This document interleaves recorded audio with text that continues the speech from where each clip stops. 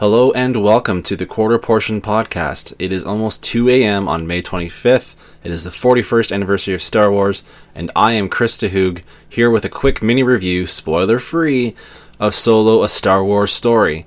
Pat has not seen the film yet, as he had prior commitments tonight, but I wanted to bring you some brief, before-you-go impressions if you're headed to the theater this weekend. I'm going to take some inspiration from our friends at the aptly named Less Than 12 Parsecs podcast, and try to give my thoughts in as close to 5 minutes as I can manage. So punch it, Chewie. Here we go. Plot of the movie manages to kind of follow the sort of arc you might have imagined Han having. The trailers kind of give a good hint of what's coming. We all have our theories, and some of us have read the Legends stuff. In some ways, there's not a lot of surprises. In other ways, it kept me on my toes. It wasn't as predictable as I thought it was going to be. The trailers didn't give everything away. Most of the stuff in the trailers is in the movie. It genuinely kept me guessing in the back half. It really nailed the gangster movie vibe, and I was waiting for those betrayals that they mentioned in the trailers. Overall, it's the biggest Star Wars adventure we've ever had. It's got a plethora of planets. The action's constantly changing. You go from a chase sequence to, you might end up in a war zone at some point. Just a real myriad of experiences. It covers a lot of bases that we're familiar with in Star Wars in fresh ways. Characters. Biggest question going in this movie was Alden Ehrenreich going to sell his version of Han Solo? And for me, he did. I was quite pleased with his performance. I never felt like he was trying to emulate Harrison Ford too strongly. I think he was doing his own thing. There is quite a few years between the two different versions, and I feel like you can see him morphing more or less into Harrison's grumpy version from A New Hope. So in that regard, Alden was perfectly fine for me. You can see him trying out some of the things that later become his signatures. Jonas, in the supporting role as Chewie, has had his biggest chance to shine as Chewie that he's ever had. He's had minimal time to show off in the episodes 7 and 8, and you really can't tell the difference between him and Peter Mayhew. If you don't know that they've recast him, this movie is not going to make that obvious to you. You can go from the one actor to the other very seamlessly, and he had some really great moments. Chewie was really used well throughout, I think. Emilia Clarke, I was excited to see her in this franchise, loving her role on Game of Thrones. She performed the role she was given well. I might take issues with the way she was written, which I will not get into without going into spoiler territory, but I can also say the same thing for Thandie Newton and for Phoebe Waller-Bridge as Val and L3. Very interesting characters, but I don't think they got the kind of focus that they might have deserved. Donald Glover, everyone was very impressed with from the trailers. I thought at times his inflection on his Billy D, I don't want to say it was a Billy D impression, but at times I thought he was trying to kind of force the Lando vibe, but maybe I might change my tune when I see it again. Especially, now I want to go back and listen to Billy D closer and kind of see where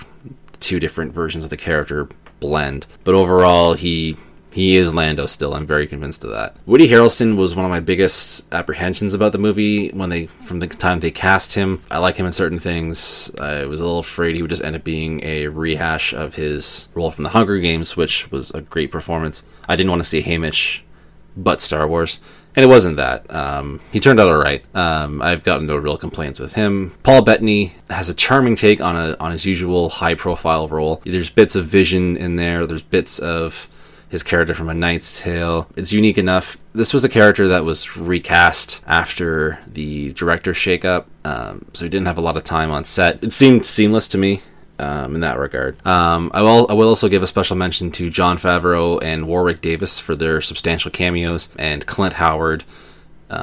If you've seen anything by Ron Howard, you know that his brother shows up at some point, usually in a small role, and his cameo in this movie was great. Speaking of the production and the director shakeup, they essentially filmed this movie twice, depending on what reports you're listening to, but it wasn't noticeable to me. I never would have guessed if I'd gone in without knowing anything about it beforehand, and came out seamless, I think. I'm sure if you dig into some of the behind-the-scenes stuff, you might be able to pick apart at the seams, but no, I was convinced. It came out very polished. The turmoil doesn't show. I'm glad they didn't improv very much, because I didn't buy all of the humor, and if they had been riffing and just improvising all the way through, it would not have been as enjoyable an experience. The script itself, a lot of Hollywood insiders were saying this could be the best Star Wars script ever. I don't know if I agree with that report. It was a good script, but it might be the source of my two biggest disappointments with the movie. There was one moment in there that specifically reminded me a lot of something we've discussed on the show before. I won't say any more. Look for our actual review for that. And some characters, like I kind of alluded to earlier, were a little underutilized or very underutilized, depending on the character. Still, for a plot that jumps around a lot, I thought it handled everything well. Some bits were too short, but there was one important aspect that seemed a little glossed over from my perspective on the first viewing, anyways. But otherwise, solid script. Lots of Easter egg goodies for longtime fans. There's a lot of little nods to things, subtle things to a little more obvious. There's something in there there's stuff in there that Star Wars fans of all stripes will recognize. A lot of potential for future canon development as well. Again, don't want to say too much, but there's some interesting plot threads they could carry out from this movie. So my overall verdict on it is positive. If this is a pass-fail thing, this is a pass for me.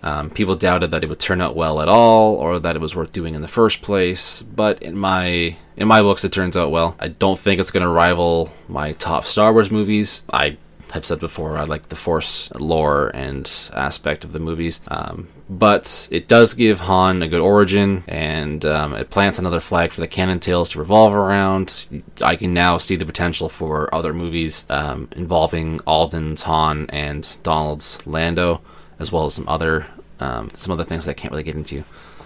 It's definitely a fun new perspective on the galaxy. It delves into the criminal side without the influence of the Force in a way that we haven't seen as intensely. Definitely not in the films. It rivals some content from the Clone Wars and Rebels. So I'm going to leave it at that. I don't want to say too much. I don't want to shape your expectations too much. But I did enjoy the movie, and I am looking forward to seeing it at least one or two more times in the theater, depending on how life turns out. But yeah, thumbs up for Solo. A few things of housekeeping just before I let you go. Check back in a few days for our full spoiler review.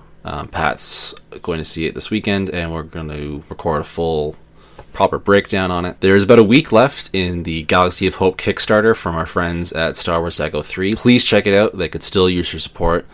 It's a great project, and see our last episode for more on that. Shout out again to Heroes Comics for being a sponsor and a big support for the show. The Quarter Portion Podcast is available on iTunes, Google Play, Stitcher, and other podcasting services. Please be sure to subscribe on your service of choice so you never miss a new episode. We're also available to stream at kyberclub.com, and our host pippa.io, pippa.io /Quarter Portion Podcast, all one word. Please follow us on Facebook and Twitter. You can just search Kyber Club, KYBER CLUB, to find us on either service and join in on our discussion. Your opinions are always worth 60 portions to us. So until next time, may the Force be with you, or at least may your blaster be ever at your side.